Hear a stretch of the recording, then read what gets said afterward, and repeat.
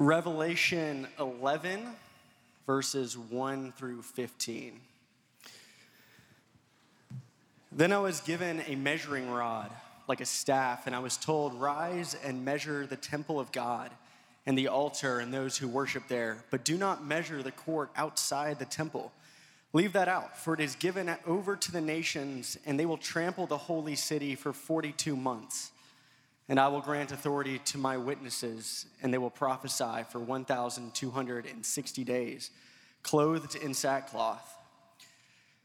These are the 2 olive trees and the 2 lampstands that stand before the Lord of the earth. And if anyone would harm them, fire pours from their mouth and consumes their foes.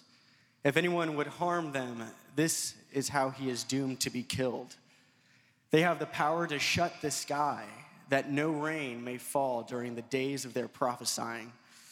And they have the power over the waters to turn them into blood and to strike the earth with every kind of plague as often as they desire. And when they have finished their testimony, the beast that rises from the bottomless pit will make war on them and conquer them and kill them. And their dead bodies will lie in the streets of the great city that symbolically is called Sodom and Egypt, where the Lord was crucified.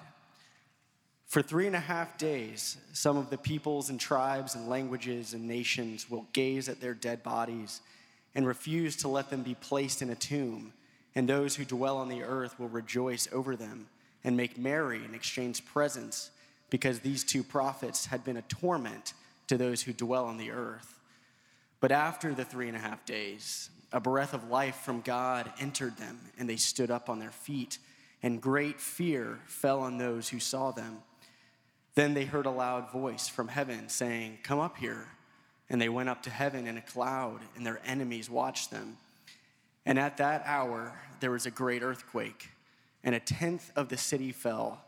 7,000 people were killed in the earthquake, and the rest were terrified and gave glory to the God of heaven. The second woe has passed. Behold, the third woe is soon to come. Then the 7th angel blew his trumpet, and there were loud voices in heaven saying, "The kingdom of the world has become the kingdom of our Lord and of his Christ, and he shall reign forever and ever." This is the word of the Lord.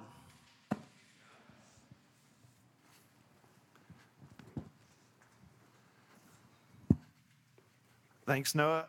Noah was ready to read on Sunday morning, but you did a great job on Tuesday night, buddy. I mean, Noah, you just read about a temple that we're going to get into, 2 witnesses, a beast, and then a few people repenting.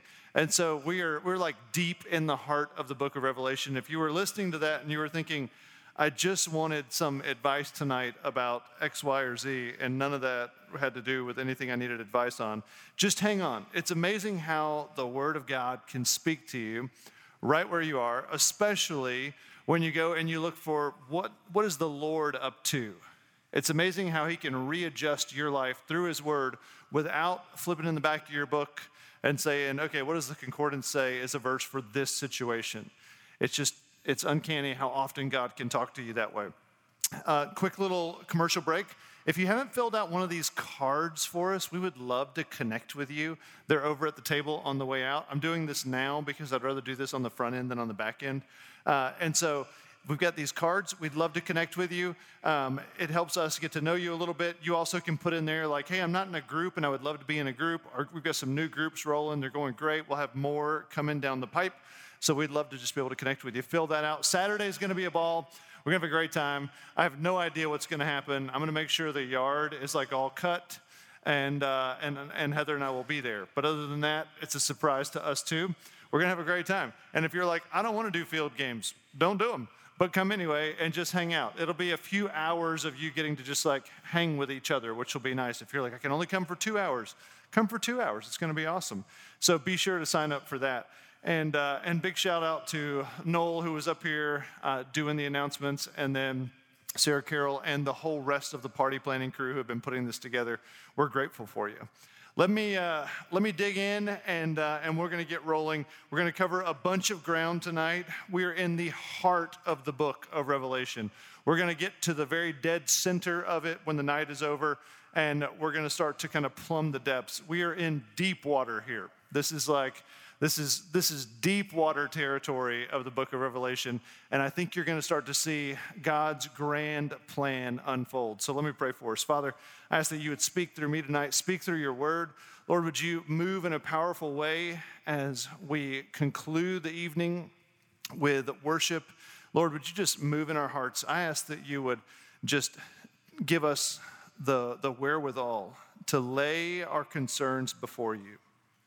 And as you're sitting here listening to that prayer, go ahead, just tell the Lord a few things that you've got on your mind. Just lay them at his feet right now.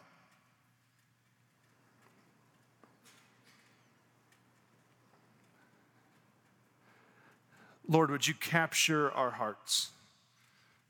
Let us know which side of the great tribulation we'll be on, Lord. Will we be the conquerors, or will we be the conquered? Lord, would you help us to align with the Lamb by your grace?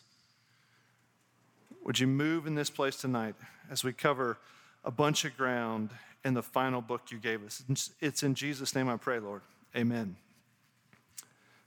So we're covering parts of multiple chapters. So go ahead and open to Revelation chapter 8. The last time we were together 2 weeks ago, we finished the last of the seals that was opened. That seal ends in verse 5, and now we're going to go to trumpets. There's going to be 7 of those. Don't worry, you don't have to understand what I'm talking about. I'm just going to tell you where we're going. We're going to very, very, very briefly look at the trumpets. Most of those are outlined in chapter 9. Chapter 10, we're basically going to skip over, not because it's not important. Some people would call chapter 10 one of the most comforting chapters in the New Testament. So I would challenge you to go back and take a look at chapter 10. And then we're going to land the plane with a passage that Noah talked about, which is an interlude. It's this chapter 11. It stands out. It's unique. And there are some of those woven into this book. Whereas, like, if you read the book of Romans, it builds. It's like a math class. If you didn't take the first class, you're not going to understand the second class. But if you took the first class, the second class will come a little easier than the third, than the fourth. It's just a building block, one upon the other, and it flows very naturally. This book is more poetic and apocalyptic and filled with Old Testament references. And so there is some jumping around in this book, and there's these interlude moments, and that's what we're going to end on in chapter 11. So let's take a look. Have you ever prayed the prayer, "Your kingdom come, your will be done on earth as it is in heaven"? Anybody, show of hands, prayed that prayer before? Yeah. I've told you before, my old football coach, we used to pray that prayer, and then he would cuss a bunch and tell us to go, do bad things to the other team. It didn't totally seem like it worked, but it was kind of a good luck charm. So he would toss that in there. We lost a lot of games. It didn't work. Maybe that was God's kingdom coming against us. And so anyway, what we're going to see here is really God beginning to usher in his kingdom on earth. And so what you need to understand is what you are sitting on, the ground below the cement, all of this is temporary. This will one day pass away. And so this is, and when this passes away, there'll be a new heaven and a new earth, and that is what you all signed up for, by the way. If you believe in Jesus being resurrected from the dead, him being the one thing that can pardon your sins, you agreed to this idea. You just didn't know you agreed to this full idea, but this is part of the idea that what we have here is temporary, and God is going to usher in a new heaven and a new earth, and we will be a part of that new heaven and new earth. But he's going to have to do that, and it's going to be pretty violent the way that it happens. And so what we're going to do tonight is we're going to go back and forth a little bit in this first part between some of the things that happened in the Old Testament, some of the things that happened in the New Testament. But what we have here, we have 7 trumpets, because there were 7 seals on this seal. And if you didn't listen 2 weeks ago, I'll try to make this make sense. God the Father is holding a scroll in his hand in the opening chapters of Revelation. No one can open the scroll. It has these 7 wax seals on it. No one can open the scroll. But then everybody cries out, there is one who is worthy to open the scroll, and it's Jesus. But Jesus is pictured in this moment as a lamb who was slain but is alive. And so if you imagine a lamb whose neck is cut open, because that's how you would kill a lamb, its neck is cut open, it has blood on it, but it is alive. The lamb comes and opens the scroll, and we get this picture of what each of these seals are as they come off the scroll. And that is the beginning of God shaking the world, trying to wake us up. And so we talked about how the world is dozed off. And it's been dozed off for a long time. And you know that because at one point you yourself were asleep if you're in Christ. And the Lord woke you up. He shook you one day. Whether it was in a college dorm, whether it was in second grade Sunday school, or whether it was last week or tonight, you realized you were asleep and the Lord shook you and woke you up. And so these seals are chances for people on earth to wake up and see God.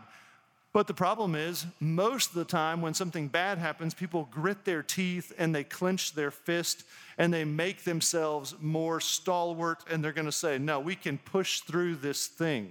And then they resent God who was trying to wake them up, because everything God does is with love and it is with righteousness. He's always 100% both of those things as he carries out his acts.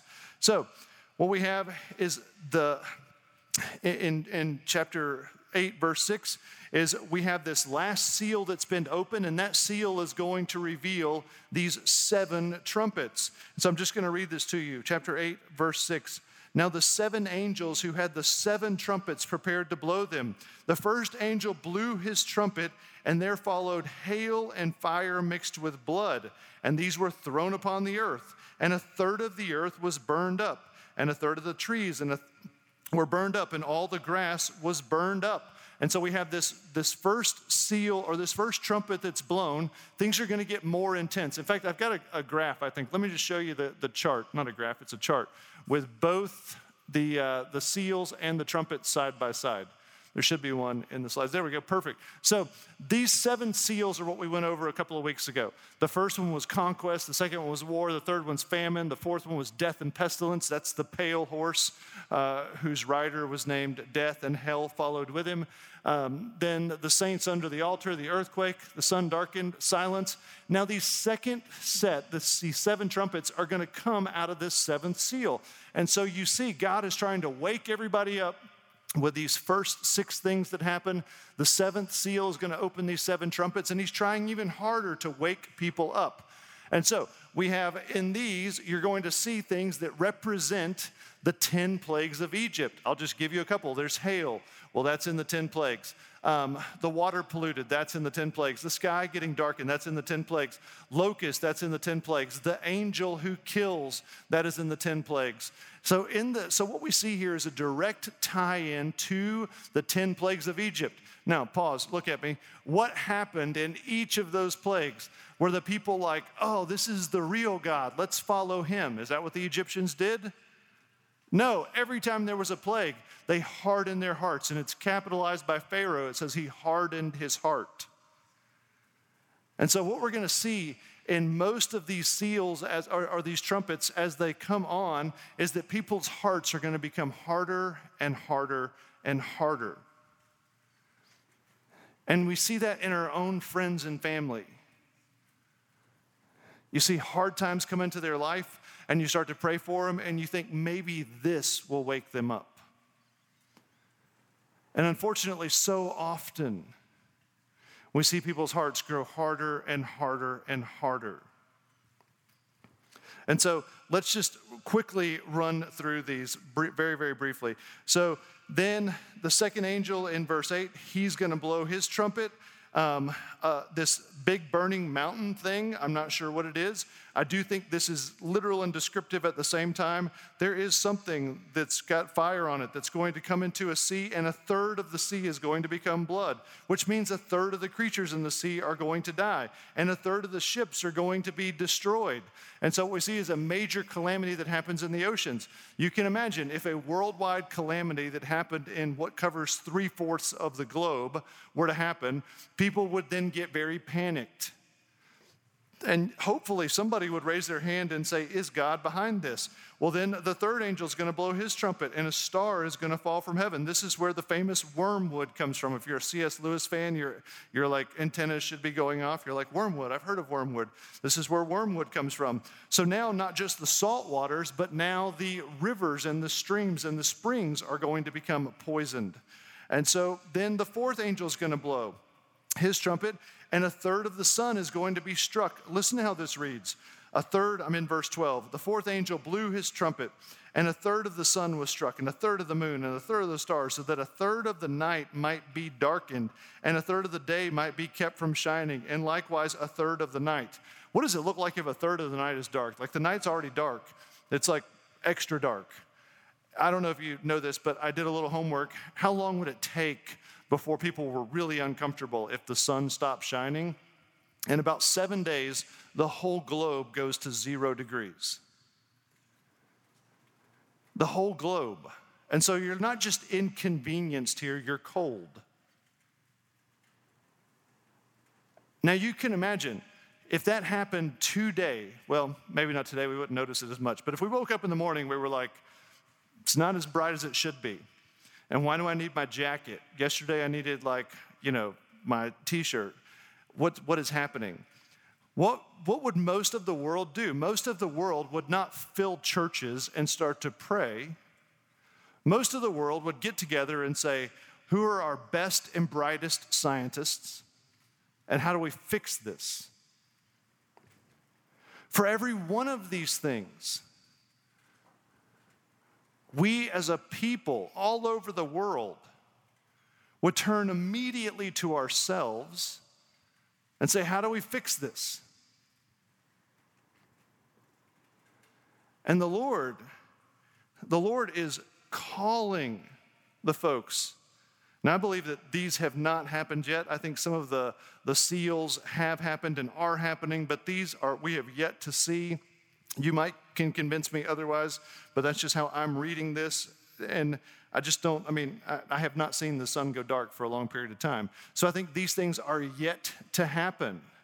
But when they do happen, we'll be on like iPhone 27 or something. Like it'll know who you want to call, and it'll just call them. You'll be like, oh, I just thought about you. My phone's ringing. Like the world will be even more sophisticated. We'll be much less likely to be dependent on the Lord showing up. And so we go, the fourth angel's going to blow his trumpet. We already read that one. Then I looked and I heard an eagle crying. Now we get to verse 13 and something interesting happens. Then I looked and I heard an eagle crying with a loud voice as it flew directly overhead. Woe, woe, woe to those who dwell in the earth at the blast of the other trumpets that the three angels are about to blow. Now, this is interesting. Again, this is a very Hebrew kind of book. When you think about Isaiah 6, holy, holy, holy. When a person who is familiar with Hebrew would write down a word once, it meant it's true. When they wrote down a word twice, sometimes it meant it wasn't true. It was in question. But when you write down a word 3 times, back to back to back, there is no truth greater. And so the world has become a really hard place to live in at this point. Think about like Cormac McCarthy, The Road, if any of you saw that. If any of you were like any of the zombie apocalypse movies, or what's the one where you can't talk because they can hear you and they'll eat you? A Quiet Place, that's right, yes. Think about the world in those kinds of places. This is a side note. I had a college pastor one time, and he was real into movies, and he started making movies. It's one of the Kendrick brothers. If you've ever seen it, all the Kendrick's films are designed to, stir your heart, make you cry, think about Jesus. And so one of the Kendrick brothers said to me one time, he said, Thomas, when you read apocalyptic literature and you see the demons and the way they play out, you see the way the world looks when it's broken and corrupted, and when God casts these judgments upon the world, he said, can you think of a Hollywood scene that looks like these? And I'm like, yeah, I could probably think of a Hollywood scene that looks like every one of these trumpets blowing. And he said, I think, and this is just his conviction, he said, I think that people have opened themselves up to so much satanic lure and appeal that they've desensitized themselves, opened themselves up, and they have been able to create these worlds that desensitize us to this, to where we look at it and we're like, that can't really happen. Or if it did happen, like, we would probably just justify it, scoot it out of the way, say that's not of God, that's not God casting judgment, that's just like things that happen. And the more I've thought about that was 20 years ago, the more I'm like, I think he's probably right. I think we have become so desensitized that when we see these things, the first thing we do is think, how can I fix it?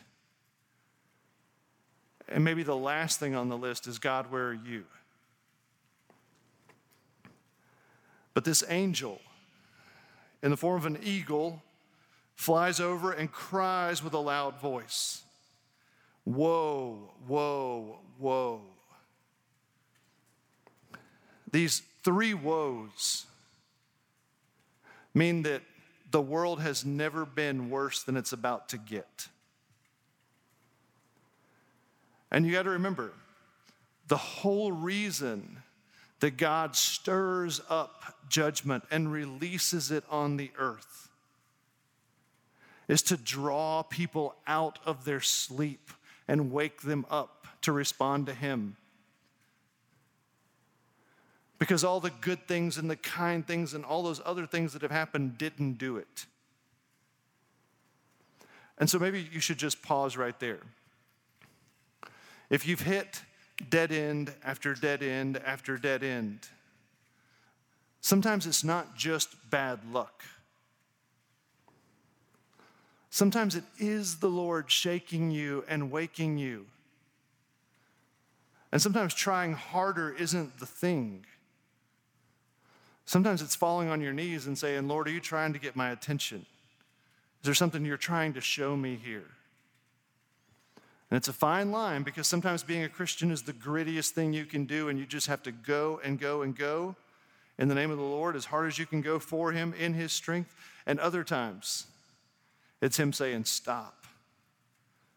I'm putting all these things in your path to wake you. And so we have these first 4 trumpets. And then in chapter 9, we're going to have the 5th trumpet blow. And this trumpet actually gets the longest amount of attention. And this trumpet has been described as Apache helicopters. It's been described as the stealth bomber. It's been described as, I don't know what it was described back in World War II, but it's been described as all kinds of things. So I just wanted you to take a look at this 5th trumpet that's blown. And the 5th trumpet, and the 5th angel blew his trumpet, and I saw a star from heaven, and I saw a star fall from heaven to earth, and he was given the keys to the shaft of the bottomless pit. So this star that fell is actually a being, because it's a he. So this star is an angel, and this angel falls to earth, meaning it's a fallen angel, and he has the keys to the shaft of the bottomless pit.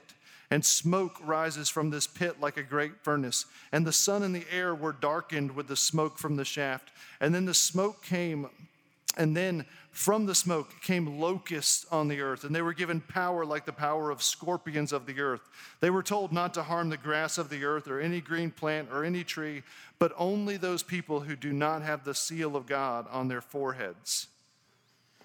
Then in verse 7, he describes the appearance of the locusts. The appearance of the locusts were like horses prepared for battle.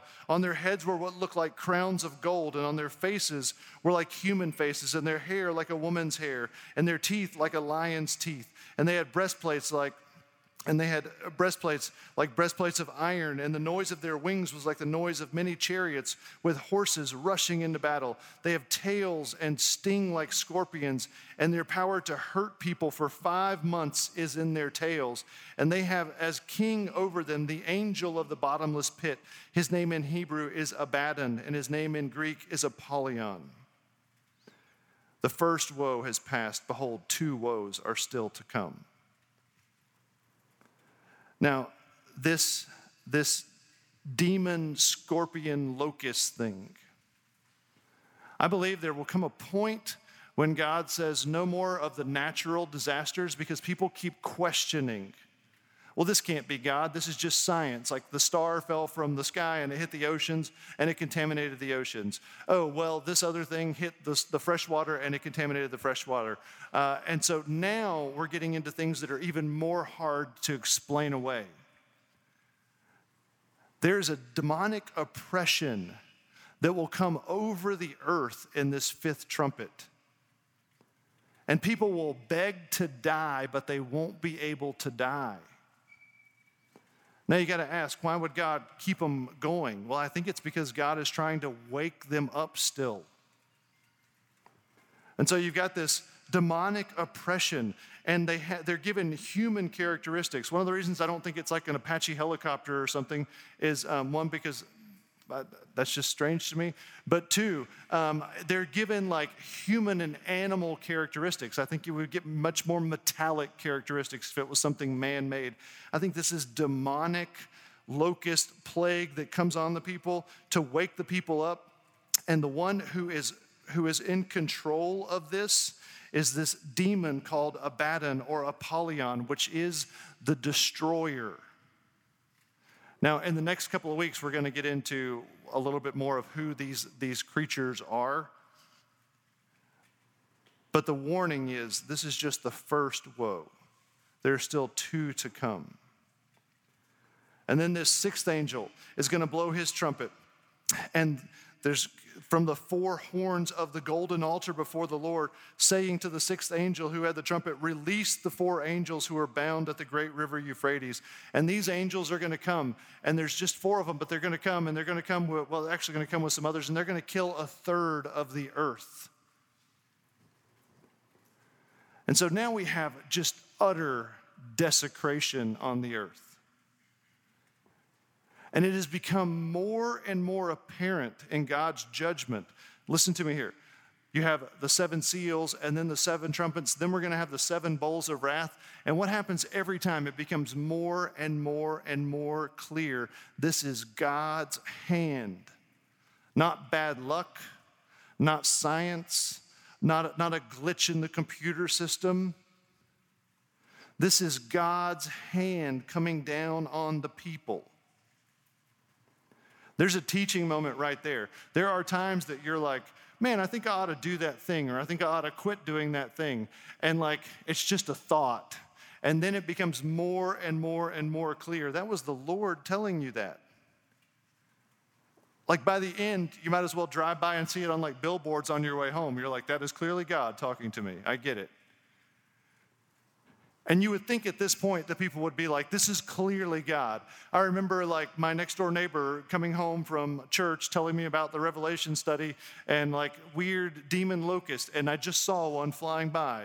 Like you would think like at some point people would be like, this must be the hand of God. Maybe I could repent and go back to him. But look at verses 20 and 21. The rest of mankind who were not killed by these plagues did not repent of the works of their hands, nor give up worshiping demons and idols of gold and silver and bronze and stone and wood, which cannot see or hear or walk. Nor did they repent of their murders or their sorceries or their sexual immorality or their thefts. Let me just show you these 5 things up on a slide. I think I've got all 5 of these listed that are thrown up here. There should be idol worship, murder, sorcery, sexual immorality, and theft. Okay, I didn't see murder last night, but a few months ago, about 8 months ago, I mentioned the Met Gala. And the Met Gala was last night. And I have a wife who likes fashion. And the Met Gala, we watched a little bit of on E, although the sound was very choppy. But we were watching the Met Gala. If you don't know what the Met Gala is, that's okay. But, I mean, it is like, what's the place they go in the Hunger Games? The Capitol. It's like an episode of the Capitol. Like, you're like watching the Capitol. You're like, does this really exist? Like, and so you listen to people get interviewed, and I did not see murder, but I'm pretty sure I saw everything else last night, except, well, maybe not theft, but I don't know what happened behind the scenes. We live in a world that already loves all these things. And you're like, well, we don't love murder. Well, Jesus gave us some clarity on that in the Sermon on the Mount. He said, when you have hatred in your heart towards one another, you have murder. We love murder. We just like it when somebody else does it. Idol worship, you're like, Thomas, we don't make like little wooden carved images. Well, we don't make as many of those in America, but I've seen a few in the parking lot. I've seen a few on your LinkedIn profiles. Like, we have some idols. Some of you feel like if you just could find that significant person, your whole life would be complete. Therefore, they are an idol. Like, we love some idols. Sorcery. I'm telling you, there was sorcery talked about at the Met Gala last night. And you think, well, that's just not in my world. It's around you, I promise you. It's if I get my hope and my power from anything other than the Lord, that is a demonic source. That is a type of sorcery. Sexual immorality. I mean, we need to this is why we need to be so clear on why we believe, what we believe, and that we believe that God made a man and he made a woman and they go together, and that's just how it is. And the reason we believe that is because we believe that when God made man and woman, he made himself he put his image into both of us, because a man alone couldn't fully bear the image of God, and a woman alone couldn't fully bear the image of God. And when you put them both together, they can bear the image of God. The whole thing goes back to this divine consummation. It's not about pleasure and procreation. It's about the design that God had in store to best illustrate and support who he is. And then theft, we're always taking things. Ideas, time, attention. There's all kinds of ways that we imbibe ourselves with theft. But this is what they traded God for.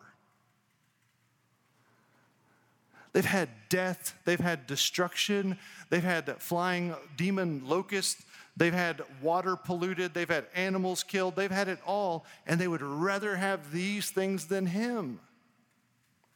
And for you and I tonight, that's a great teaching point and application. Is there anything you'd rather have than him? And if I were to write it down and show it to the whole crew, would it seem a little bit silly that you would rather have that than him? Because when I look at this list, I'm like, really? Those are the things you want other than him? The one who offers you peace and life and hope and an eternal existence and a new heaven and a new earth, not this thing that's rotting away. What is it that's so great compared to him? And then we get to chapter 10. And chapter 10 is a fascinating chapter. And there's this angel who comes down, and he puts 1 foot on the land and 1 foot in the ocean, and he can stand there without his socks even getting wet. And chapter 10 is put in here to show us, I think the Lord wanted us to see in all the chaos and all the heartache and all the misery of people continuing to turn their heart against God, that God's still in control. And he's still in charge.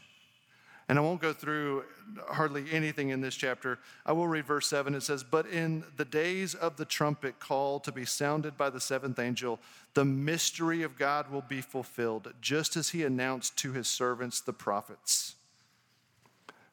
This angel comes out, and the angel says to John, who has this revelation, "John, don't worry. It's all going to make sense, and God is in control, and he does have a plan, and it's good, and it's trustworthy. Just hang in there as you receive the rest of this vision.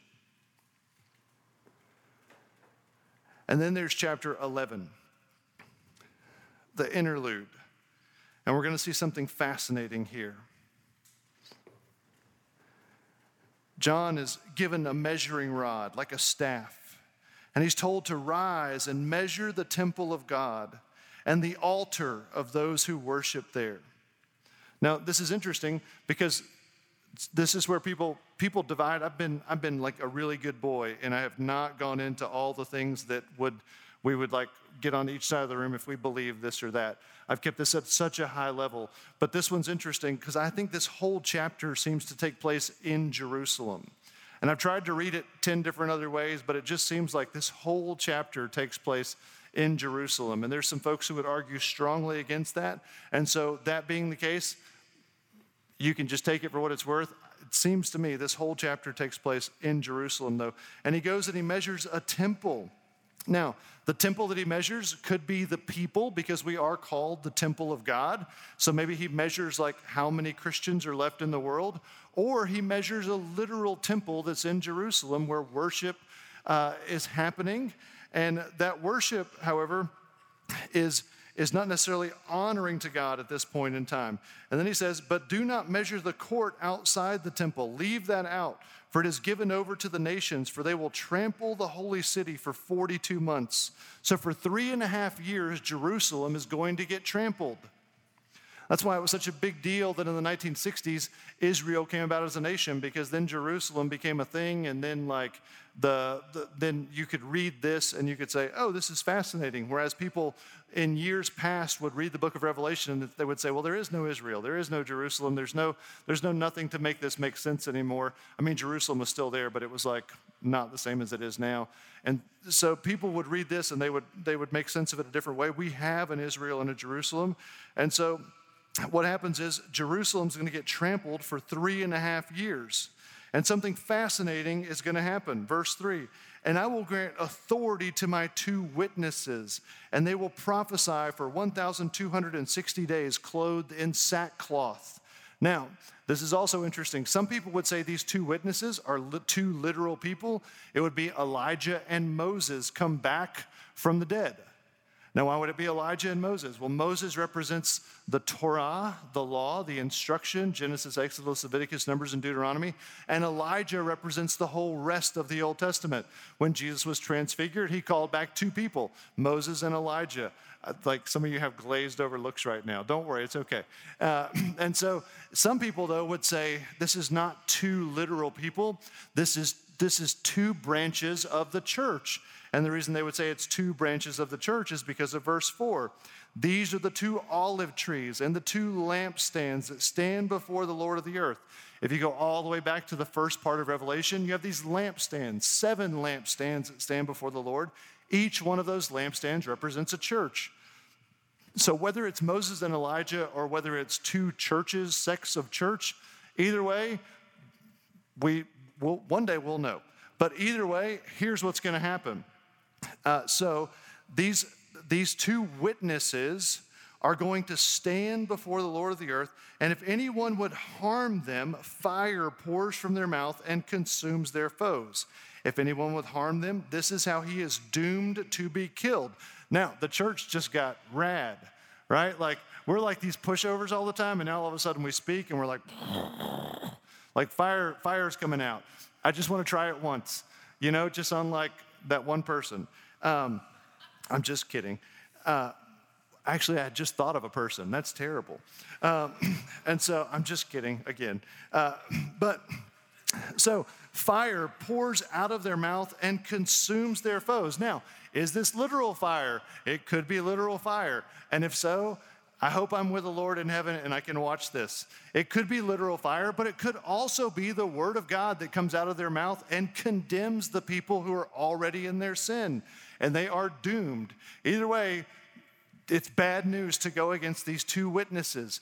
Now, let me just ask you, if this is the church, if this were to happen like in the next 2 months, how well would we do giving an answer for the Lord and standing up for him? I feel like so many of the Christians I know, as soon as they hear something that's secular, their first thought is, how can I fit the gospel into that? How can I squish down the truth of God into this idea that's secular so that like maybe they'll like me a little bit more? And the reality is we should take every idea and hold it up to the truth of God and see if it fits at all. And if it doesn't, then it doesn't. But instead, we try to smush the truth of God into the world, and it looks like just this mess. These witnesses are the real deal. They have been tested in the fire. They know who their Savior is. They know who bought them with a price. And they love him more than they love the approval of people. And they also have the power, verse 6, to shut the sky so that no rain may fall during the days of their prophesying. And they have power over the waters to turn them into the blood and strike the earth with every kind of plague as often as they desire. This again is why some people would say this is Moses and Elijah. Moses had the power to call in the plagues. Elijah had the power in prayer to stop the rain from coming. But either way, God could transfer that onto churches, two churches. So these two witnesses have this incredible power that we haven't seen since the Old Testament. And verse 7. I mean, these guys are like untouchable. And when they finish their testimony, the beast that rises from the bottomless pit will make war on them and conquer them and kill them. Now, it just doesn't seem fair. Like, when will the good guys win? When will people see that, like, what you've been believing and what you've been holding on to and why you've adjusted your life, when are they going to see that, like, it's all worth it?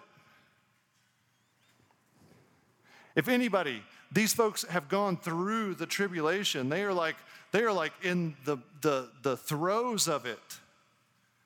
And then they get killed by this beast. And by the way, we're going to get into the beast next week, and you're going to see who the beast is over the next couple of weeks and what does this look like. And then verse 8. And Noah was reading this earlier. And their dead bodies are going to lie in this great street that symbolically is called Sodom and Egypt, where their Lord was crucified. So in the streets of Jerusalem, these bodies are going to lie. And there will be carnage. Now, in the Middle East, you have to bury someone the same day. It's very important that you do this. You don't leave anybody on the streets. You get their bodies quickly and you put them in the grave. Think about Jesus on the cross. It was a feast weekend, a holiday weekend, and they still, as soon as they took Jesus on the cross, they had to get him in the tomb before sunset. You don't leave people in the streets in the Middle East.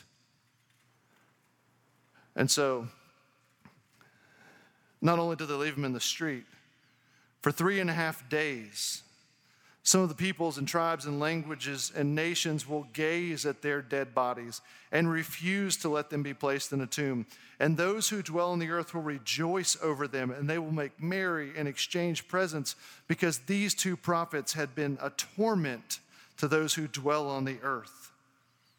But after 3.5 days, a breath of life from God entered them, and they stood up on their feet. And great fear fell on those who saw them. And when they heard a loud voice from heaven saying to them, "Come up here," they went up to heaven in a cloud, and their enemies watched them. Verse 13, and at that hour there was a great earthquake, and 1/10 of the city fell. 7,000 people were killed in the earthquake, and the rest were terrified and gave glory to the God of heaven. What is the difference between what happened in Revelation 9, 20, and 21? Those 5 things that everybody held on to instead of turning to God. And what happened right here? This is the first time in a long time we've seen someone repent and give glory to God in this book. The enemies fell to the grace of God just like you and I fell to the grace of God. These two witnesses are just like Christ. What do? They proclaimed the sin of the people. What did Jesus do to you? When he met you, he wasn't like, oh, you're so good. He was like, there's this thing, and there's this thing, and there's this thing, and you're like, this hurts. It says they were a torment to the people. Jesus does that all the time to us. He convicts us and he points out sin and he calls us to holiness and he convicts us and he hurts us and he cuts us with a good cut.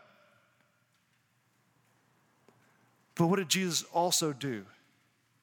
He also died and lay dead for 3 days, and we're the ones that killed him.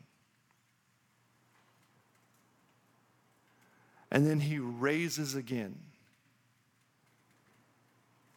And we, in awe, do one of two things. We get swallowed up in the earthquake because we weren't going to believe, or we repent. And we say, like the centurion who watched Jesus die in Matthew 27:54, he said, surely this was the Son of God. Do you know how the enemies of God become not enemies but friends of God? It's when you and I die to ourselves. When we die to ourselves and fully live for him, we become a modern day two witnesses. We call out sin. We tell people the truth. But we also let them know that our lives matter not to us as long as their lives can matter to God. Let me read you a very famous verse. This is Jesus in the book of Matthew, and this is what he says. He says, don't think that I've come to bring peace on the earth. And now that we've been studying Revelation, you can see this. Don't think that I've come to bring peace on the earth. I haven't come to bring peace, but a sword. For I've come to set a man against his father, and a daughter against her mother, and a daughter-in-law against her mother-in-law. And a person's enemies will be those of his own household.